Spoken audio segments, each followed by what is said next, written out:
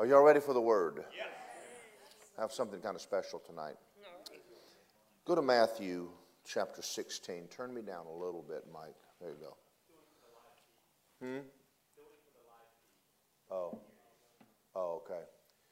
Matthew 16. I'm going to read a scripture. I still hear an echo. I want to read a scripture, but I want to go over something. Well, let me start off this way. Right after I got born again, I don't want to make it sound really hokey, but so often I would be in my room at night, and the Bible was like I had a lot of questions. I had no church to go to. I walked into a church in Athens, Georgia, and Sunday morning, and all 14 people were on the back row sleeping. And I'm on the front row. And after I listened to the guy preach, I fell asleep with him. Oh, no. And that was like one of the really good churches. And so it was really an odd thing to me, because I wanted to go to church so bad. Right. And I wanted to know the Bible, and I wanted to know. And so the Lord would show up in my room at night. And I want to say that he kind of came in and sat down, but he didn't. I never saw him. But I would be laying in bed just thanking God, and all of a sudden I could feel his presence. And he would always start off like this. Would you like to hear a story? And, I didn't know anybody on the planet ever had this happen to them, but it happened to me all the time. And I was so hungry for God, and I just wanted to know so much. And I'd read him a Bible, and sometimes I'd read it wouldn't make any sense. So he would come talk to me and tell me stories. And I realized when you read the Bible, he's always telling people stories. Yeah. So none of these stories that he tells me are in the Bible, but there are scriptures to back them all up. So I'm going to go over one of the stories that he told me in detail. I've told the story before, but I've never gone into a lot of detail about what he was saying to me. And so I'm going to do that. But I want to start off with Matthew 16:24. And Jesus said to his disciples, if anyone desires to come after me, let him deny himself and take up his cross and follow me. Whoever desires to save his life will lose it, and whoever loses his life for my sake will find it. What profit is it if a man gains the whole world and loses his soul? And what will a man give in exchange for his soul? For the Son of Man will come in the glory with his Father, with his angels, and he will reward those according to their works. So I'm laying in my bed at night, and I'm just laying there, and I always just kind of started off by going, thank you for your goodness. Thank you for your goodness. All that you're doing for me, all that's happened to me. And it was very overwhelming, the grace. Grace overwhelmed me. And so when he came in and says, you want to hear a story? Naturally, I'm just laying in the bed awake, and he just starts talking. And I can't tell you it was audible, but I can tell you I heard every word. It's very, very strong, and so the story is the story of the old man with the business. But I kind of want to go over that with you tonight, because I think it's very appropriate for the day we're living in. So he says this. He says, once there was a man. He was a very, very old man, and he owned a store. Now I could see in my spirit the store. It was like an old dry goods store in a cowboy days. One of those stores where you walk in, the floors are wooden, and there's like pickle barrels and food barrels and cookies in a jar and candy in a jar, and nobody in town bought clothing. They came in and bought cloth. And women made their own dresses. So I'm kind of thinking probably early 1900s, late 1800, kind of a setting. Matt Dillon, Western sort of a setting. But anyway, this old man owned this store. And he's getting up in age. And he realizes he doesn't have long before he's gone. But he has no children. And so he gets a bright idea. And one day he gets a sign, and he goes out and he puts help wanted on the sign, and he puts it in the store window. Well, a little boy that afternoon was walking down the street to go play baseball. Now, some of y'all are not old enough to remember this, and I've got to remember that there are some of us that remember these times, but others. I remember when baseball was king. Yeah. Not football, not soccer. Nobody ever heard of soccer. Baseball. Every baseball cards, bubble gum cards, everything was baseball. And at school, we played softball. We played baseball. In our neighborhoods, we played baseball. You know, I mean, I don't know if I ever played football much. But man, could we mark out, you know, a bunch of bases someplace and get a bat, and away we would go. So a little boy's walking down the street with his ball and his bat, and he sees the sign in the window, and the sign said help wanted. So he grabs the sign and walks in and comes up and says, Mister, have you found anybody for the job? And he goes, no, I have not. Would you like the job? He said, yes, I would. I would like to make some extra money. And so he says, come into the back, and I'm going to show you what I want you to do. And he goes into the back, a room back there, where he keeps all his supplies. And there's 3 empty barrels set up, and there's 1 barrel full of nuts and bolts and washers. And he said, I want you to separate the nuts in one, the bolts in others, and the washers in another one. Can you do this? He said, yeah, I can do this. So the little boy gets in there, and the old man leaves the little boy, and away he goes, you know, nut, bolt, washer, nut, you know, until finally climbs over in the barrel, and he's inside the barrel, and he's chunking them into each individual barrel, and he gets to the bottom of the barrel, and at the bottom of it is silver dollar. And I don't know how many of y'all have ever seen, this is an 1883, and I maybe ought not tell y'all this, I have a lot of these. So he finds this silver dollar in the bottom of the barrel. Now you understand, back in the day, men worked all day from caint to caint for a silver dollar. And a silver dollar would buy a week's groceries. So that's quite the sum of money for a kid. So the little kid takes it and sticks it in his pocket, gets out of the barrel and goes out and tells the man, he says, I did the job you asked me to do. And he goes, okay, let's go. Walks back in the back. There's nuts, bolts, washers. And so he goes to the old cash register and cha-ching, drawer comes out, and he pays the little boy for the job. Little boy gets his ball and bat, and down the road he goes. The old man goes back in the room, and he dumps all the nuts, bolts, washers back in the barrel. Goes and hangs a sign back in the window the next morning. And the next day, little boy's coming down the road. Same scenario, going to play baseball. Comes by and sees the sign in the window. And comes in, and he says, you got anybody for this job? And he goes, no. He says, you think you can do it? He says, oh, yeah, I'd like to.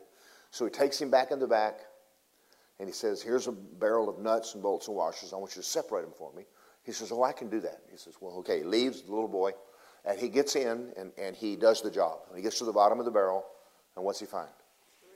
Silver dollar. Bottom of the barrel. He gets up, puts it in his pocket, climbs out, goes out there and tells the man, I did the job. Well, make a long story short, the old man poured all the nuts, bolts, and barrels back in there, put the sign back on the window. Next day, same thing happened again. Now, I'm sitting in my room. Jesus is telling me this story. You know, and I'm thinking to myself, I mean, kid's stealing the money, you know. So the third little boy gets in there, nut, bolt, washer, nut, bolt, and climbs over in the barrel and gets down to the bottom barrel and silver dollar. The bottom of the barrel. Gets up, puts it in the pocket, climbs out, goes out to the old man, says, I did the job. He says, oh, okay. Goes and checks his work. Yeah, cha-ching, going to pay him. He says, oh, hold on. I have something I think belongs to you. And he handed the old man the dollar. The old man looks at him and says, would you like a permanent job? Y'all know where I'm going? Yeah. And he says, yeah. He said, I would. And then the old man sits down. Now, this is the only test he's given this kid.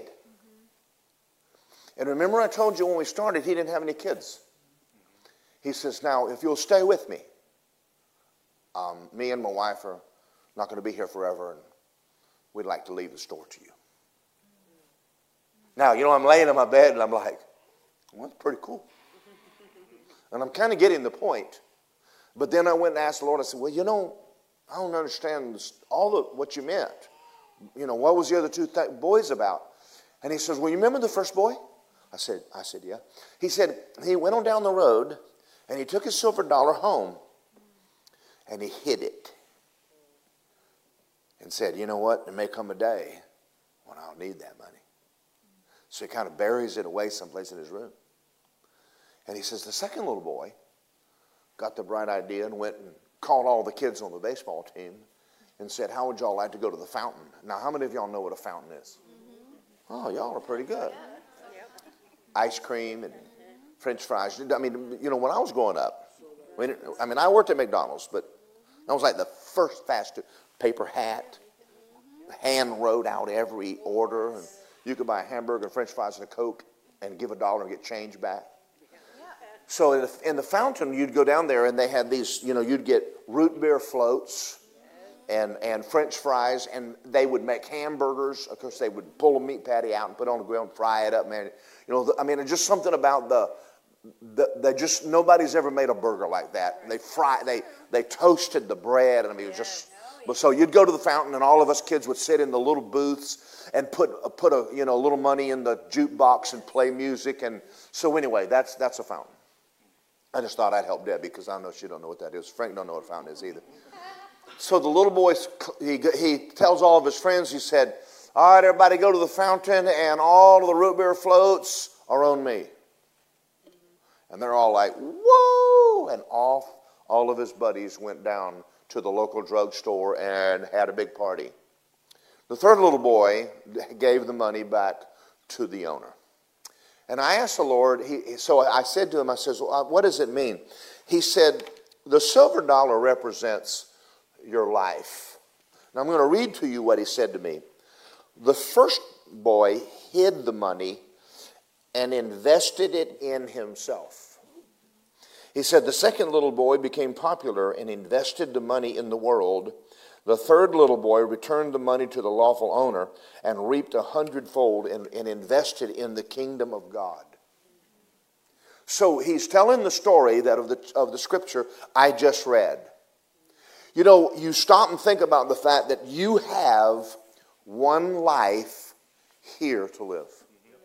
And God lets you and I do anything we want to with it. He does not lay out a map and tell you what to do with your life. But every one of us have life. And so I'm going to read some scriptures concerning each boy. Matthew 25. The first little boy, or this group of people. Matthew 25, verse 14. The kingdom of heaven is like a man traveling to a far country who called his own servants and delivered his goods to them. And to one he gave 5 talents. A talent is a year's wages, 5 years' wages. To another 2, and to another 1. To each according to his own ability. And immediately he went on a journey, and when he had received the 5 talents, went and traded with them and made another 5 talents. And likewise, he who received 2 gained 2 more also.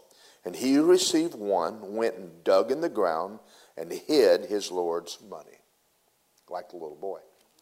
And after a while, the Lord of those servants came and settled accounts with them. Now, I want you to think about this for a minute.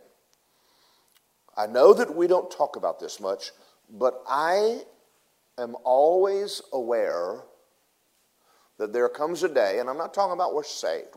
We're all born again. Okay, we've covered that, right? Okay. We all have a day when we will stand before the Lord, and He will ask us, what did we do with what He gave you? That's going to be a big deal.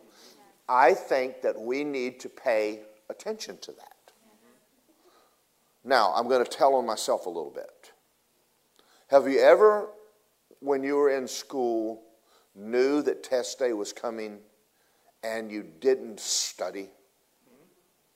Thank you. We got one. Frank. And the last minute you're sweating. I remembered I used to get stomach aches.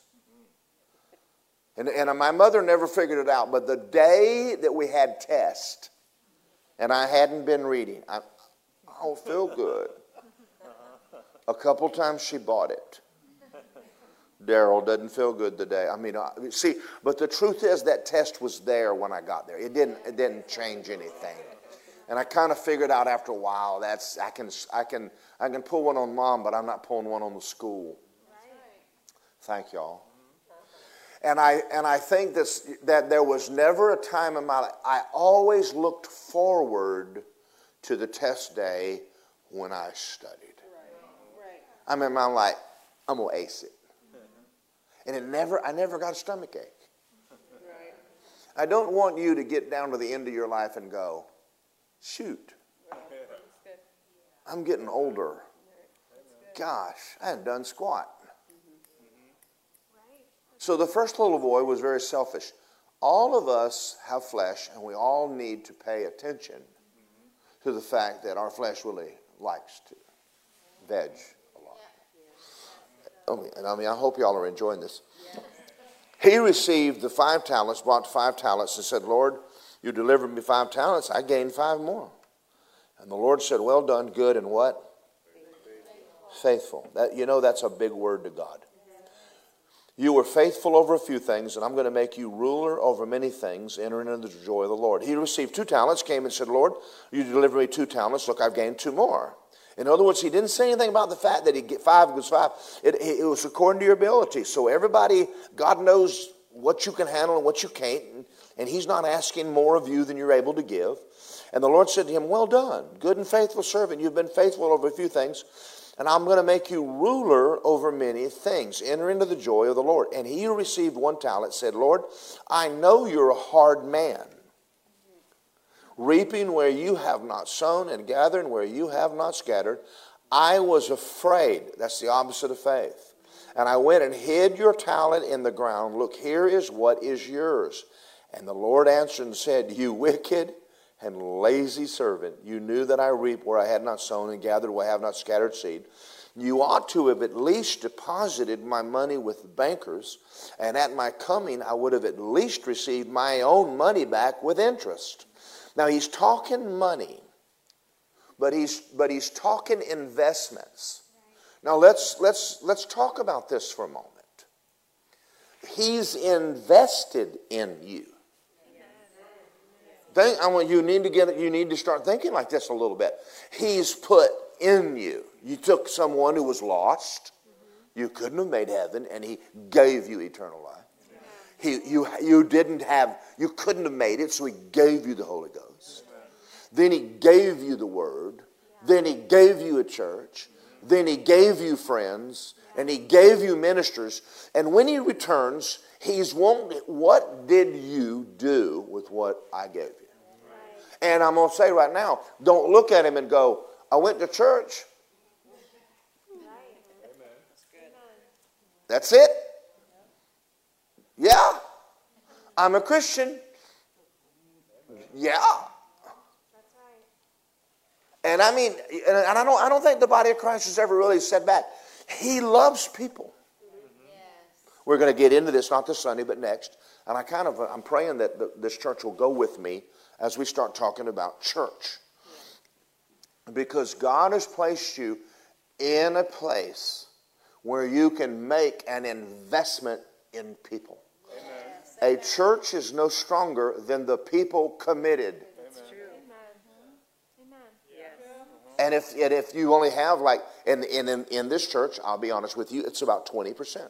The other 80 don't do anything. They don't do anything. Well, they may do stuff outside the church, but that's not what he said do.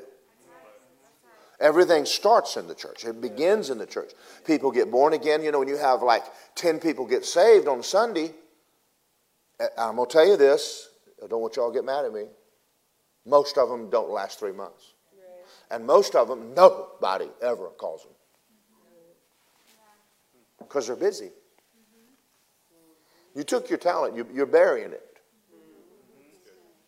I mean, he did that for you, and he's going, there's more people. There's people like you. And so I want you to start thinking a little bit more about this, the fact that if this was a business deal and he gave all that to you, there's an accounting ledger. And everything you've ever done and doing right now, good, bad, and ugly, is on the ledger. No, it's not a matter of you going to heaven or hell. That's taken care of. We're talking about there's a ledger sheet. He was given this, given this, given this, given this, fruit, Zippo. Like, so how many of you, if someone gave you money and said go start a store, would understand that you need to sell? Well, let's say you start a coffee shop and someone gave you $100,000. You ought to at least have the money to pay the $100,000 back and make some money. That's right. Not just go broke and go, oh, oops. Well, what happened? Well, I didn't want to get up in the morning and go down, and the coffee machine broke, and I don't know how to fix it, and the milk soured, and I was tired, and then my aunt came by and see me. I'm talking about all the stuff people say because they don't come to church. Yes. That's true. But it don't work in a business world. So he's talking business to church people. Because the church kind of it's his business. Right. It's a worldwide business, and it's going to go on. So notice he's talked about ruling. So, can I get a little deeper here with y'all? Yes. I don't want to be in the crowd. Okay. On Judgment Day, Bema Seat of Christ. Well, we're not being judged going to heaven or hell. Right. And all of a sudden he calls out Kenneth Copeland, and he calls out Jesse, and he calls out Justin, and he calls out Lisa, and he calls out Debbie, and at the end of the awards, they're crap. Where's Daryl? And I'm sitting there, and I'm going, can we do this over? So I'm going to stop right here and tell you a story. It's fun. It's fun. Just enjoy this with me. Paul Yonggi Cho told a story about a woman in his church that loved God. Just loved God. And she was always coming down to the church, and she had a little cell group in her home and ministering to people, but she loved to come to the church and clean the church and did all kind of stuff. And her husband got mad and said, "She's always down there at that stinking church. She's always down there at that church. I mean, come home every once in a while and take care of me." And she said, "Well, honey, I do love you and I do take care of you, but I love Jesus too." And I mean, he's always angry. He's always mad. And one day, she dies. She gets sick. She dies. And he is broken. This is a true story. He's broken-hearted. I mean, he's down at the morgue crying over her body. And I don't know what happened to her. She died. And so he's down there just crying and crying and crying. And it wasn't but like a week later, he literally had a heart attack from grief, and he died. And all of a sudden, his wife is there and meets him at the pearly gates, and he comes walking in, and he's all excited. And she says, "Come on, I'm going to show you my mansion." And she takes him to her mansion. And it's big, and it's beautiful, and it's nice. And he goes, "Where's mine?" She goes, "Oh." And she takes him to it. And there's no roof, and there's no windows. I mean, there's a few walls up, just a little stuff. So all of a sudden, Jesus meets him and welcomes him to heaven. And he goes, and his mansion's really tiny. It's just a little house. And he said, "Why is my wife's?" I mean, he's really upset. He's in heaven, but he's upset. I mean, it's like a mansion. And I have like this little, and he's in like, and to Koreans, the woman is not supposed to be over the man. And she's got like this little box. And it ain't even finished. And he says, "What is this?" He said, "Well, every time you do something, we add to your mansion. But you don't do anything." And he looks at him and goes, "Oh, this is terrible. What do I do?" He says, and Jesus looked at him and said, You've got, I think, a certain amount of time. And we can send you back if you want to go. but after this time is up, they're going to embalm you and all that, and you're here. He goes, oh, I want to go back. So all of a sudden, boom, he's in the morgue. And one of the little Korean guys over there sweeping the floor. And he stands up and says, hey, you. And the little Korean guy made like a new door getting out. Like, wow, a dead guy is talking to me. And he left. I mean, it's a true story. And then he goes, I got to talk to Pastor Cho. I got to talk to Pastor Cho. And so he gets up out of the morgue and finds his clothes because he ain't got none on. You know, he gets some clothes and he calls Dr. Cho, I got to talk to you. And he walks in his office and he says, I died. He says, I know, I have here to do your funeral. He said, no, I have to come back. You must give me work to do. I cannot live in little mansion next to my wife's big man. No, Dr. Cho, give me work. Dr. Cho, this is on YouTube if you want to go find it. And Dr. Cho does a whole lot better job of telling the story. But the guy came back and got in the church and got real busy. I got to have roof. The house has no roof. No, can't happen. I'm doing a better. I told you y'all were going to enjoy this. But this is him talking to me, telling me the story of these little boys. And he's telling me the story because I could have been one of three. What are you going to do with your life? Now, I mean, you're saved, but what are you going to do with your life? I know that you want to be popular. See, you can spend it on yourself. You can spend it on... How many people have you ever heard, singers, and you know their voice was a gift from God? Can I name one? Whitney Houston. God, what a gift. But she didn't spend it on the church. She spent it on the world. And we see a lot of these people in the world, and they're doing stuff, and you're going, oh my God, they're so talented. Well, that talent was given to them by God, but not to spend on the world and on making and becoming popular. Amen. All right, we're doing good. So anyway, Matthew 19, please go. Say, I'm enjoying this. Okay, good. Matthew 19, and this is another story that I don't preach on it a lot because in our modern day prosperity message, people don't like this story. But he's not really dealing with money. He's dealing with heart. And I want us to see this. Verse 16, behold, one came and said, good teacher, what good thing shall I do that I may have eternal life? And he says, why do you call me good? No one is good but one, that is God. If you want to enter life, keep the commandments. And he says, which ones? He said, well, don't murder, don't commit adultery, don't steal, don't bear false witness. Honor your father and mother, and you'll love your neighbors yourself. And the young man said, all these things I've kept from my youth. What do I lack? And he says, well, do you want to be perfect? Sell what you have, give to the poor, and you'll have treasure in heaven, and come follow me. And he's a very wealthy young man. Very wealthy. Now I want you to think about this for a minute. Don't be hard on him. Because all Americans, by world standards, are wealthy. And most put money first. Yeah, that's right. Even Christians. So don't be hard on him. Just think about yourself and go, listen, when I got saved, it was easy because I was broke. Right.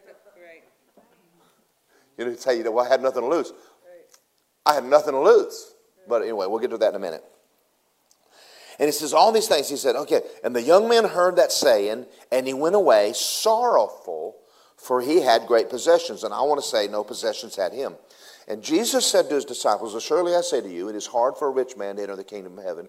And I guess I say to you, it is easier for a camel to go through the eye of a needle than for a rich man to enter heaven. His disciples heard it. Remember, they're Jews. And they had their own fishing businesses. They had their own boats. These guys weren't broke. And said, who can be saved? And Jesus looked and said, with men it's impossible. With God all things are possible. And Peter answered and said, see, we left all and followed you. Therefore, what shall we have? Surely I say to you, that in the generation when the Son of Man sits on the throne of glory, you who have followed me will sit on 12 thrones in judging the 12 tribes of Israel. Everyone who has left houses or brothers, sisters, father, mother, or wife, or children, or lands for my sake shall inherit 100-fold and inherit eternal life. All right, let's talk about that for a minute. Even though I'm a prosperity preacher, and I think all of us agree with this, are there times that God will make a request of you knowing that you're going to walk away from money? Yes. Yes. When I got born again, the first thing God did was get me a good job. And I needed to. I needed to get out of debt. God was a good God, got me that job at Certainty. And when I'm there, they began grooming me for management. Now, you know, for me, growing up poor, all of the sudden, I realized that Mike Nacera, the plant manager, is bringing me in his office and eating lunch with me. That's not junk. And I'm like, cool. You could buy a Camaro for $3,000. You could buy a brand new home, brand new palatial home in Athens, Georgia, with columns for $30,000. And I'm already getting raise after raise after raise after raise. And I'm there. And the Lord said, I want you to go to Tulsa. And I didn't do that. And I'm not picking on you. I did. Amen. My obeying God,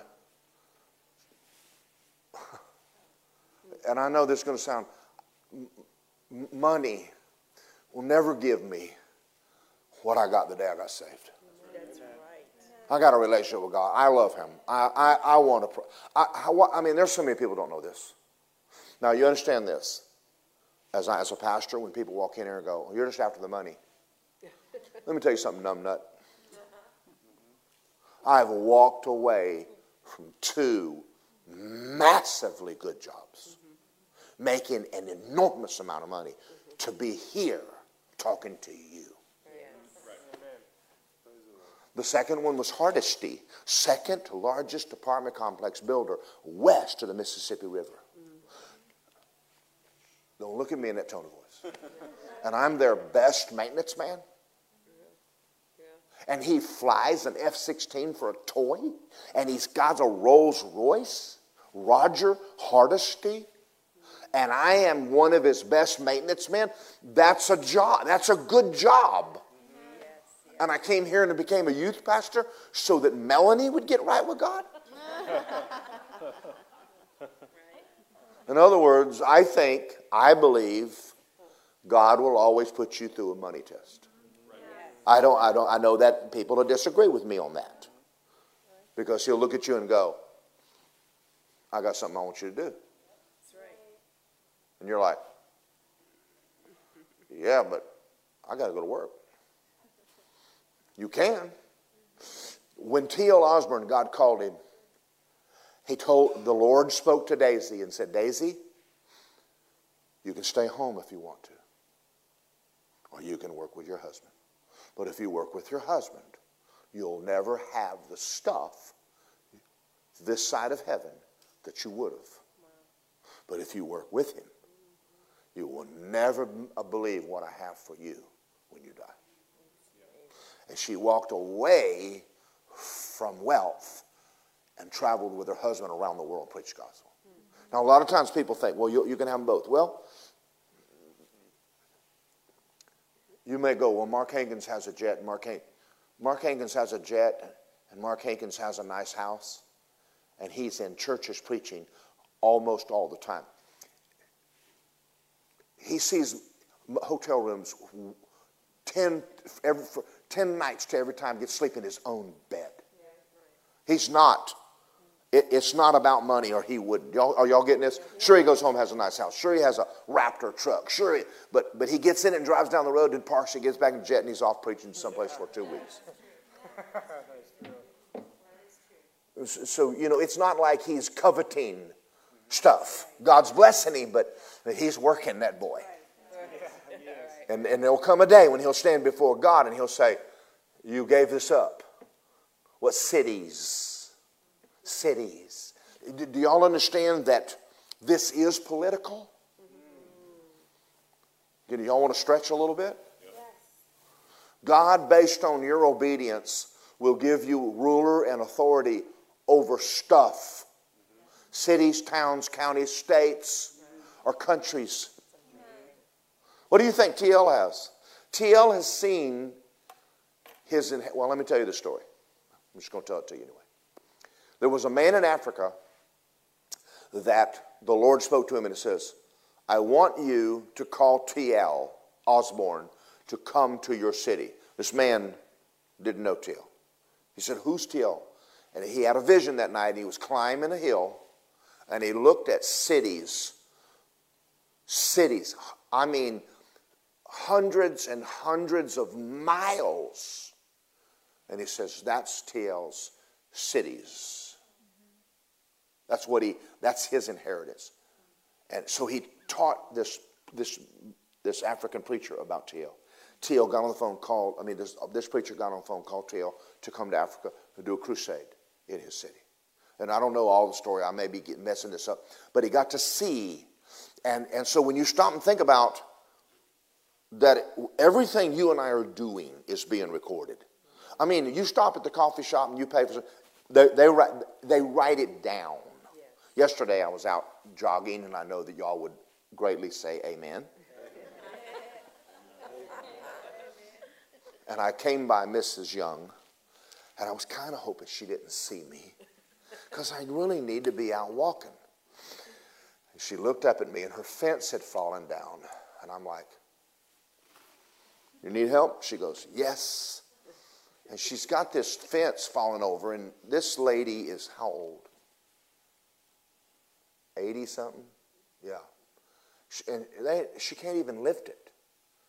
And I went, Miss Young, you're going to need some rope. She said, I don't have any. So I'll be back in a minute. Went to my house, got some rope. We had to tie the fence up, put it back together. She got a screw gun, started screwing guns in it. She said, I don't want my dogs to get out. And I'm sitting there going, I can't. I need to be jogging. And the Lord says, I'm writing this down. I went, thank you. You're not wasting your life stopping on the side of the road and helping an old woman keep her dogs in, you know. And I mean, it's not that big a deal, but still God's watching. And when I'm reading this, I'm aware of that day. I'm aware of it. No, people don't normally stay in a church 32 years. If you think it's been hard on you, I've had my trials. I really have. I've had mine. I quit. Are you serious? I really have. I've prayed to go home to be with Jesus. Serious. Yeah. I've prayed that God would send me to Alaska. Yeah. With a fishing ministry. I've prayed all kinds of stuff. But they're short-lived. You know, all of us have our days.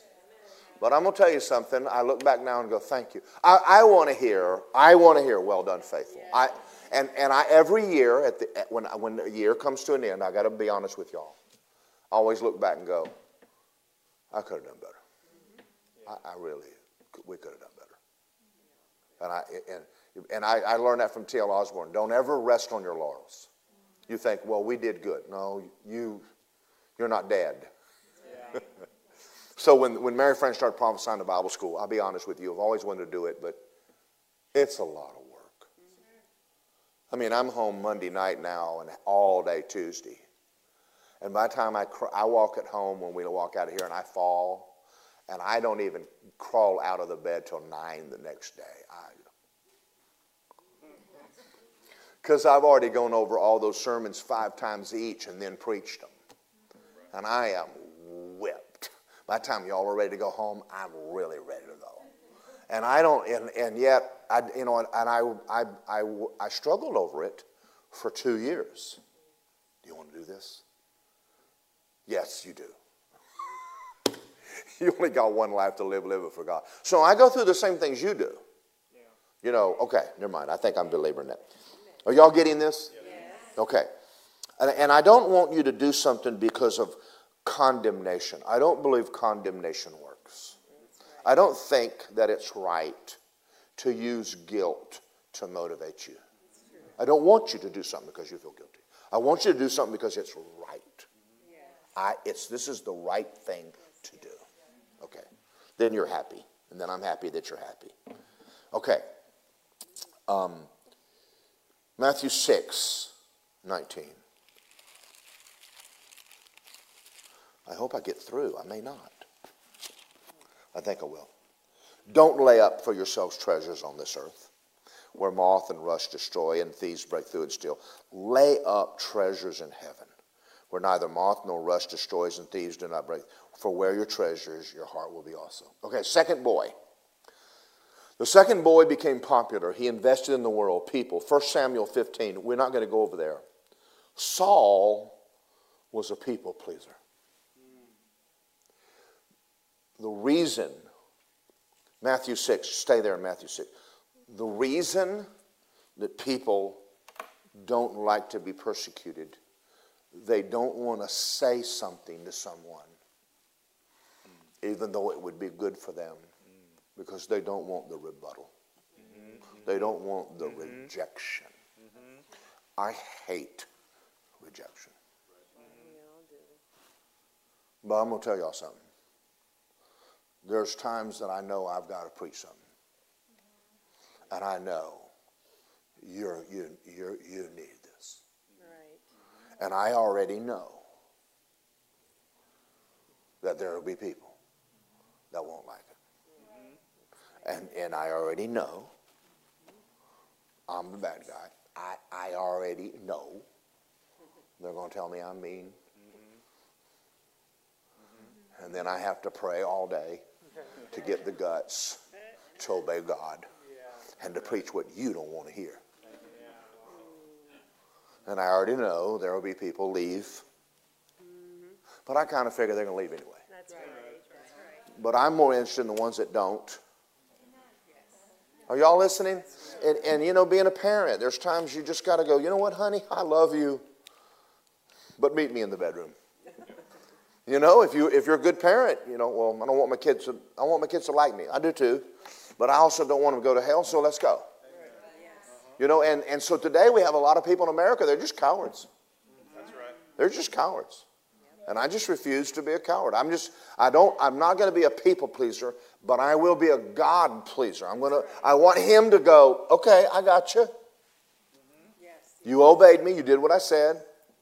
Okay, and I shouldn't say this, but sometimes I get so fired up, and I go, God, do I sound mad?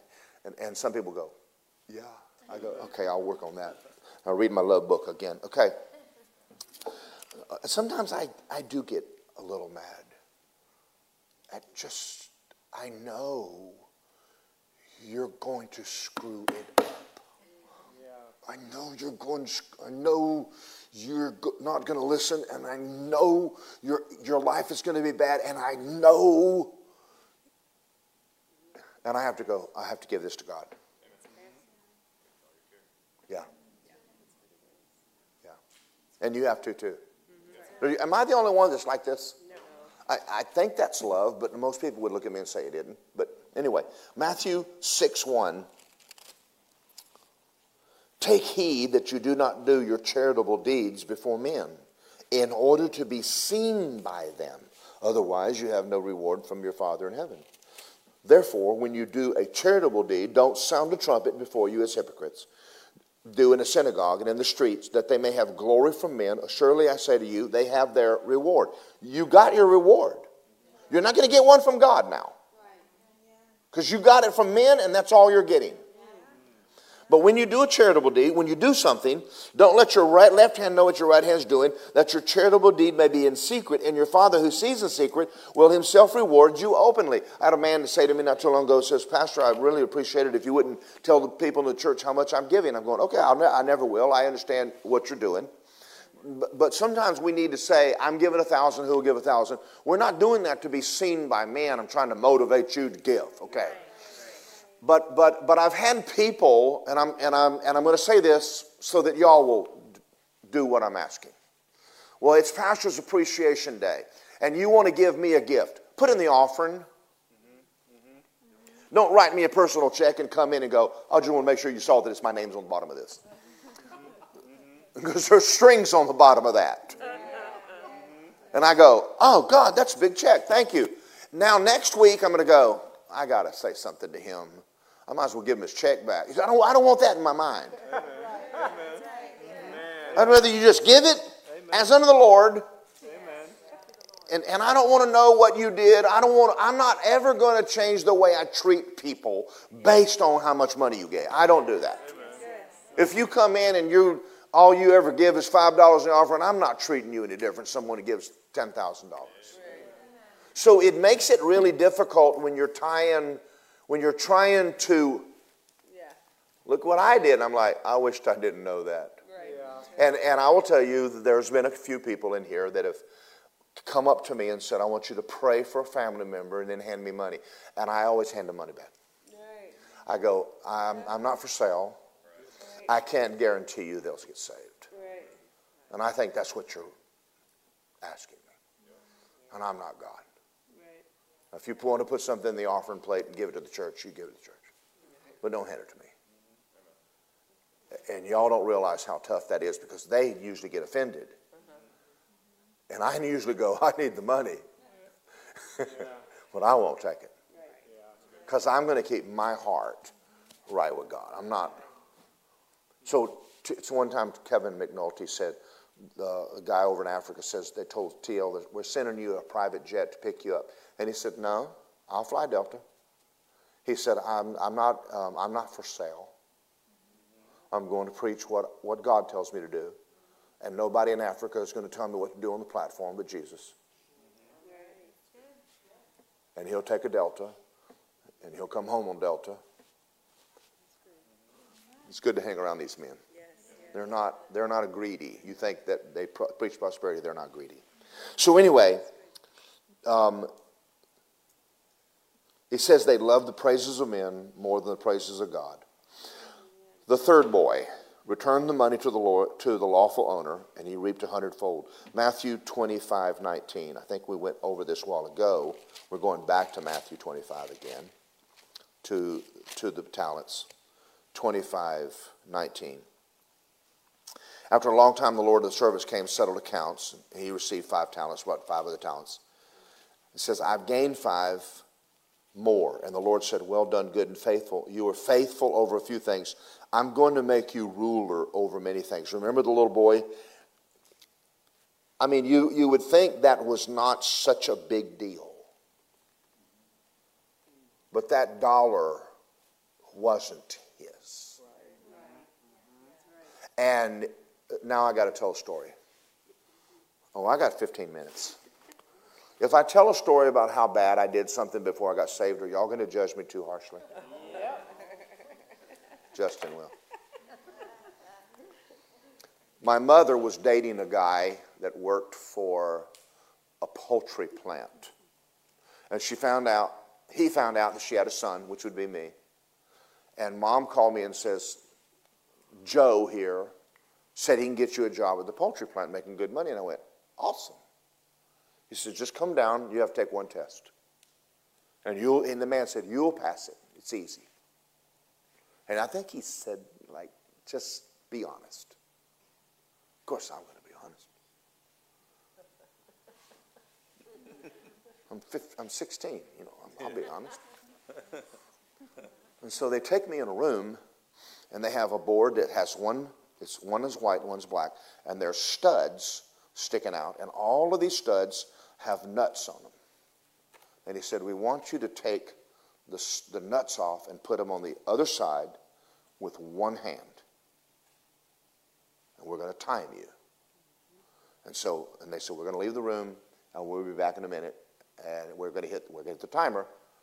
And he says, do you understand? I said, yes. And he closed that door. I got 2 hands. I did. And I put him on.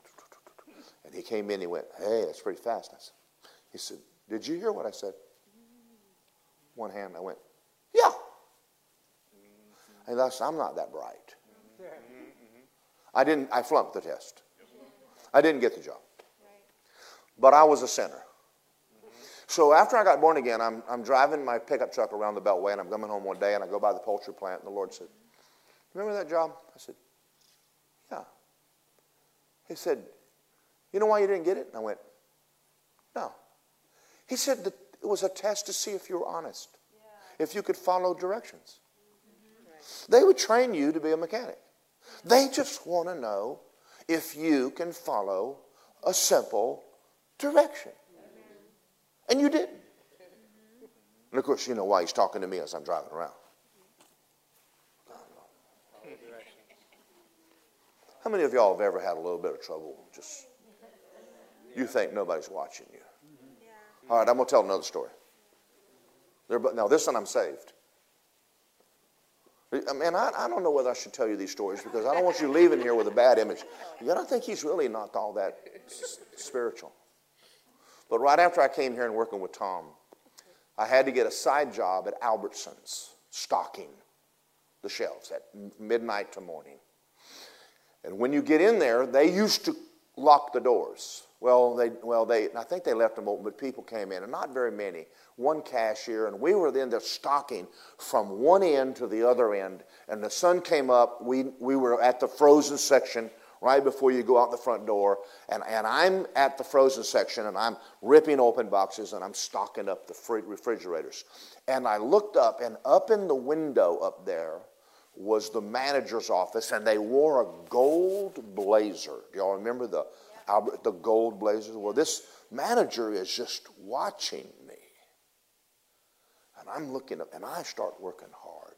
I mean, I'm throwing stuff, and he's one. I'm throwing stuff, and I'm really busting it. And I got all the way to the end, and he hadn't moved in a half hour. And I finally finished my job, and I walked up and looked up, and there's a coat rack. There was nobody in the coat.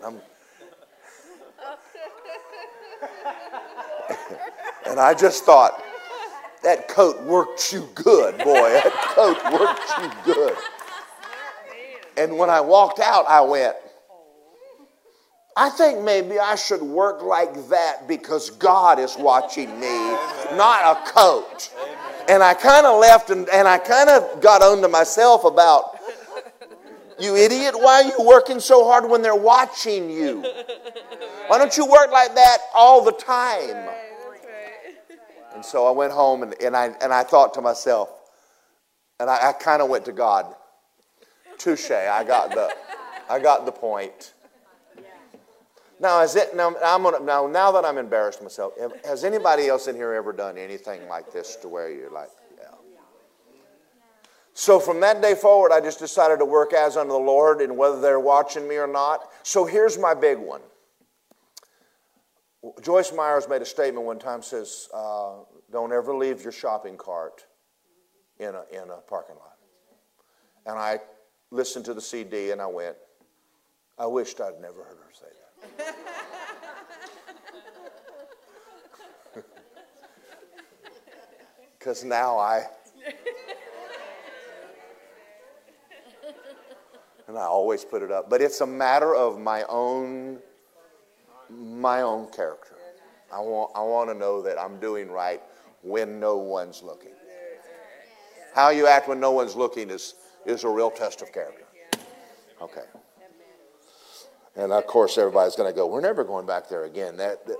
I thought he was a good guy until he told on himself, and now I don't know what to think of him. Let's go to Ruth. Ruth chapter 1.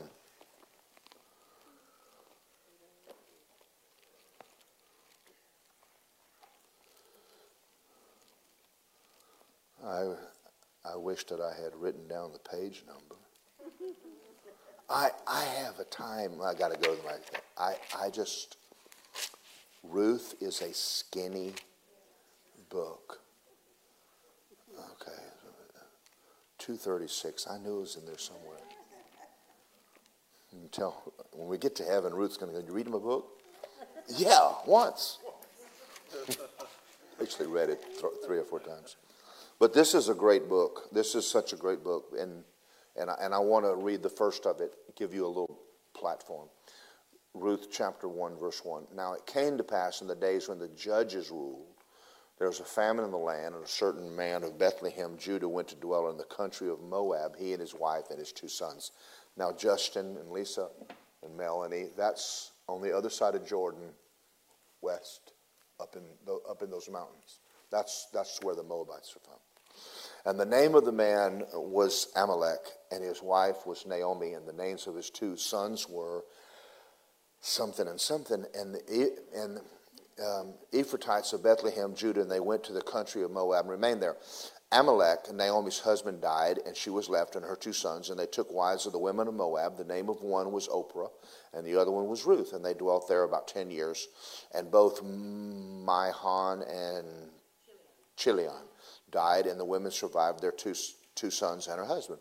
And she arose with her daughter-in-law, and she might return from the country of Moab, for she heard in the country of Moab the Lord had visited his people and given them bread. Therefore she went out from the place where she was, and her 2 daughter-in-laws, and they went on their way to return to the land of Judah. And Naomi said to her 2 daughters, Go return to your mother's house. The Lord deal kindly with you, as you have dealt with the dead and with me, and the Lord grant that you may find rest, each in the house of her husband. So she kissed them, and they lifted their voices and wept. And they said to her, Surely we will return with you to your people. And Naomi said, No, turn back, my daughters. Why will you go with me? Are there sons in my womb that they may be your husbands? Turn back, go. I'm too old to have a husband, and I should say that I would have hope. If I would have a husband tonight, I should bear sons. Will you wait for them till they're grown? Would you restrain yourselves from having husbands? No, my daughters. It grieves me very much for your sakes that the hand of the Lord has gone against me. And they lifted up their voices and wept, and Oprah kissed her mother-in-law, and Ruth clung to her. And she said, Look, your sister-in-law has gone back to her people and her gods, and return after your sister-in-law. And Ruth said, Entreat me not to leave you or turn back from following after you.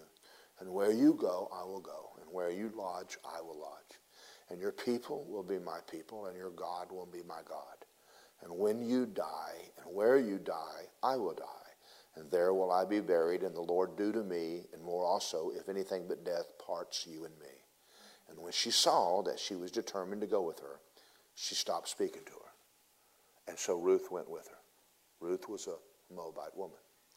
Now, when you read the story, and you realize that she came home to Israel, and they had to glean the fields by picking up what wheat was left behind. And that's all the food they had. In other words, they were not going to be very rich. But she was so dedicated to her mother-in-law, and the Bible records that she really had a heart to take care of her mother-in-law. Because of this, God made sure that when she got to Israel, a man named Boaz saw her, fell in love with her, and she got married and became the great-great-grandmother of David and the great-great-great-great-great-grandmother of the Lord Jesus Christ. Now, all of this happened to her because she was willing to stay connected to this covenant. In other words, that was more important to her than I could get me a husband. I could do this. I can now do this. And she decided not to serve herself, but to serve her mother-in-law. And because of that, God blessed her. Amen. And I'm reading all this to you because in the night the Lord came in and sat down and he said, the 3rd boy took the silver dollar and handed it back to the man that owned it. And when they said that to me, the day I got born again. Now, I always tell you the story about how I got saved. What you have never heard me say is that I got down and I went, from here on, I belong to you. You know, what do you want me to do? What do you want me to do? And I didn't just pray a prayer till I can go to heaven. I prayed a prayer and I made a decision to follow God all the days of my life. In other words, where you send me, I'm going. That's right. What you say do, I'll do. Now, you look back on that, and there's the story of Certainty, and then the story of Hardesty, and I left and came here and became a youth pastor. And When I had that youth group, I poured, Melanie will tell you this and Betty will tell you, I poured my life in those kids. I never missed a meeting. I prayed over those kids. I remember the day I looked up and all of them were praying in the Holy Ghost, and the Lord said, you're done here. And it wasn't long that I was gone from there and married Lisa. And later on, when I was in Haiti, the Lord says, they're going to ask you to take that church. I want you to take this church. Now, you understand, I wouldn't have traded the life he gave me for anything I could have done without. But what I'm telling you is this.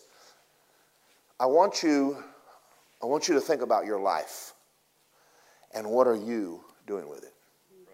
So I'm going to tell you one more story. Well, I think. Got 6 minutes.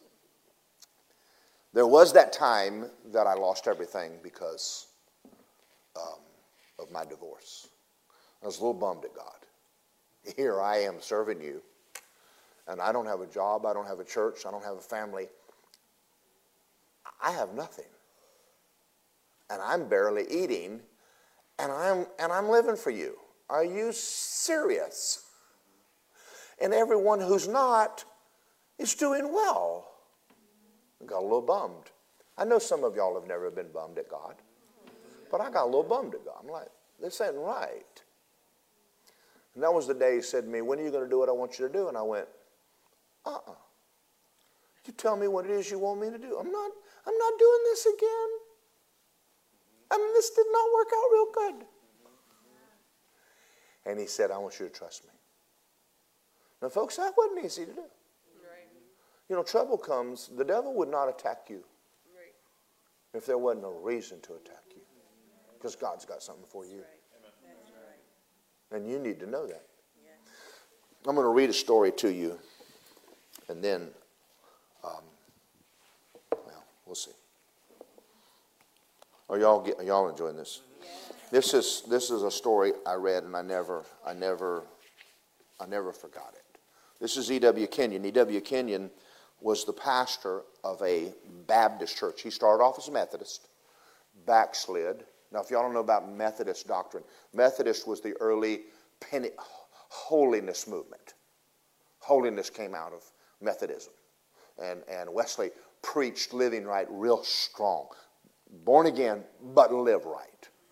And almost to the point that you could lose, if you sin, you still go to hell, that kind of thing. So Kenyon tried to live for God and backslid. Well, later he found out about grace and he became a free will Baptist as opposed to a Baptist who doesn't have a free will, which would be Calvinist. And I know that doesn't make sense to y'all.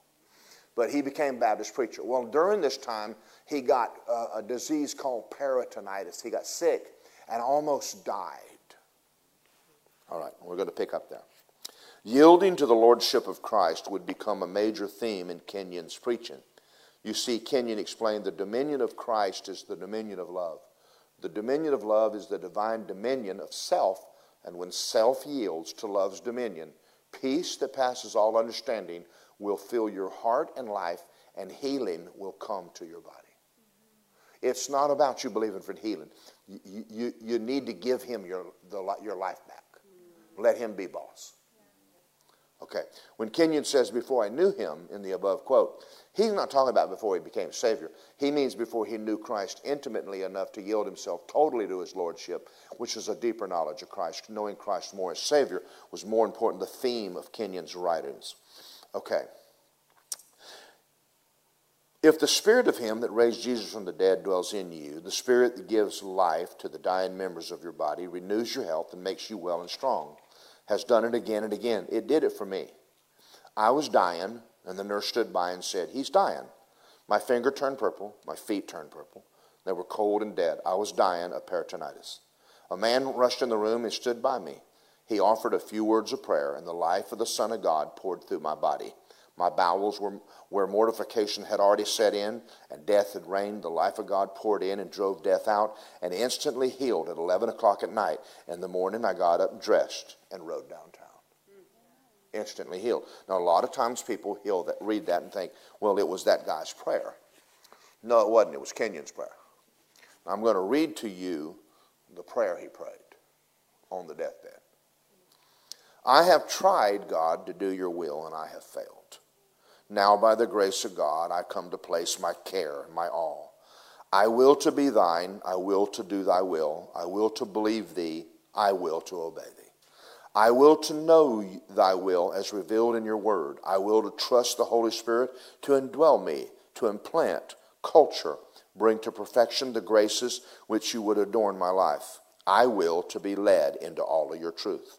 I will to let you control my temper, my passions, my feelings, my habits, my emotions, my conversation, my conduct in business and social life.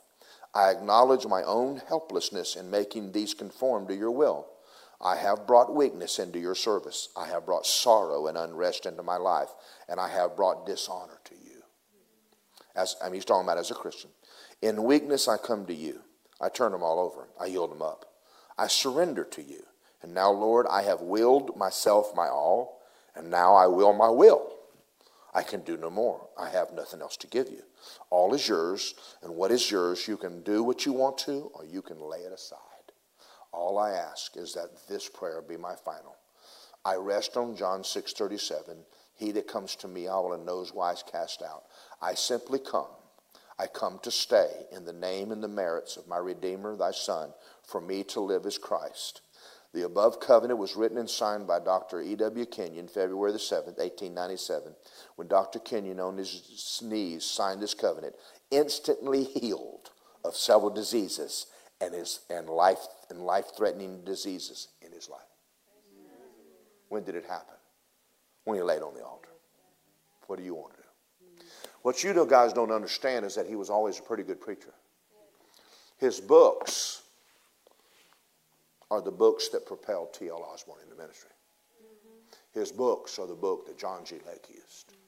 This is the greatest apologetics writer that's ever lived next to the Apostle Paul. It didn't happen until he said, I'll do what you want to. The Lord said to him, I want you to start a Bible school and invite all the students to come live in your house. And he had an immaculate house. No one ever walked through his house because he wouldn't allow you to come through even with, he was like a perfectionist. And when he laid his life on the altar, he had kids sleeping on his couch. He's like, okay, God. And he became one of the best Bible teachers the world ever known. Didn't happen until this day. Did y'all enjoy this tonight? Yes. I want you to see this, that in John 17 he says, this is eternal life, that they would know you. And then in 1 John 3:16 it says that he laid his life. We ought to lay ours down. I just want you to do something tonight. I want you to, when you leave here tonight, I'm not giving you a silver dollar. Even though I could give all of you one, I won't. Because they've gone up in price a lot since I bought them. But I want you to think about this. I want you to think about this. There's going to come a day when you and I are going to stand before the Lord and give an account of what we did. And I just want you to think, what are you doing with what he gave you? That's good. Very good. Because a lot of times you will always be busy, and you'll always have something to do. If you're waiting for everything to get right so you can start obeying, you can forget it. It'll never get right. That's right. You're going to have to make up your mind. When I first started tithing, I tithed off the bottom for a while, and I never had any money to give because it was all gone. And I had to knuckle down and give it off the top and live on the 90. And you need to do that with your life. Put him first and let everything else take care of itself. That's good. Okay. Can I tell you one more story? Yes. I'm laying in the hospital in Texas. And I said, if you want me to keep preaching, heal me. If not, I'm coming home. I went to sleep. I can't heal me. Right. Right. And I got up and didn't even have pain. Praise the Lord. Next Wednesday, I was back preaching. It's sweet to know that if you just obey him, he can take care of you. Yes. Father God, thank you for tonight. I pray that my story and the story you said in that room that night and taught me about the little boy who gave the coin back to the old man. The old man died and left him the store. And there's going to come a day when we'll stand before you and you're going to give us the whole kingdom. And the price you've asked us is just our life. It's not that big a deal. I pray all of us in this room would understand there's a little bit more to life than what we're doing for ourselves. We can live it for ourselves, we can live for others, and we can live for you.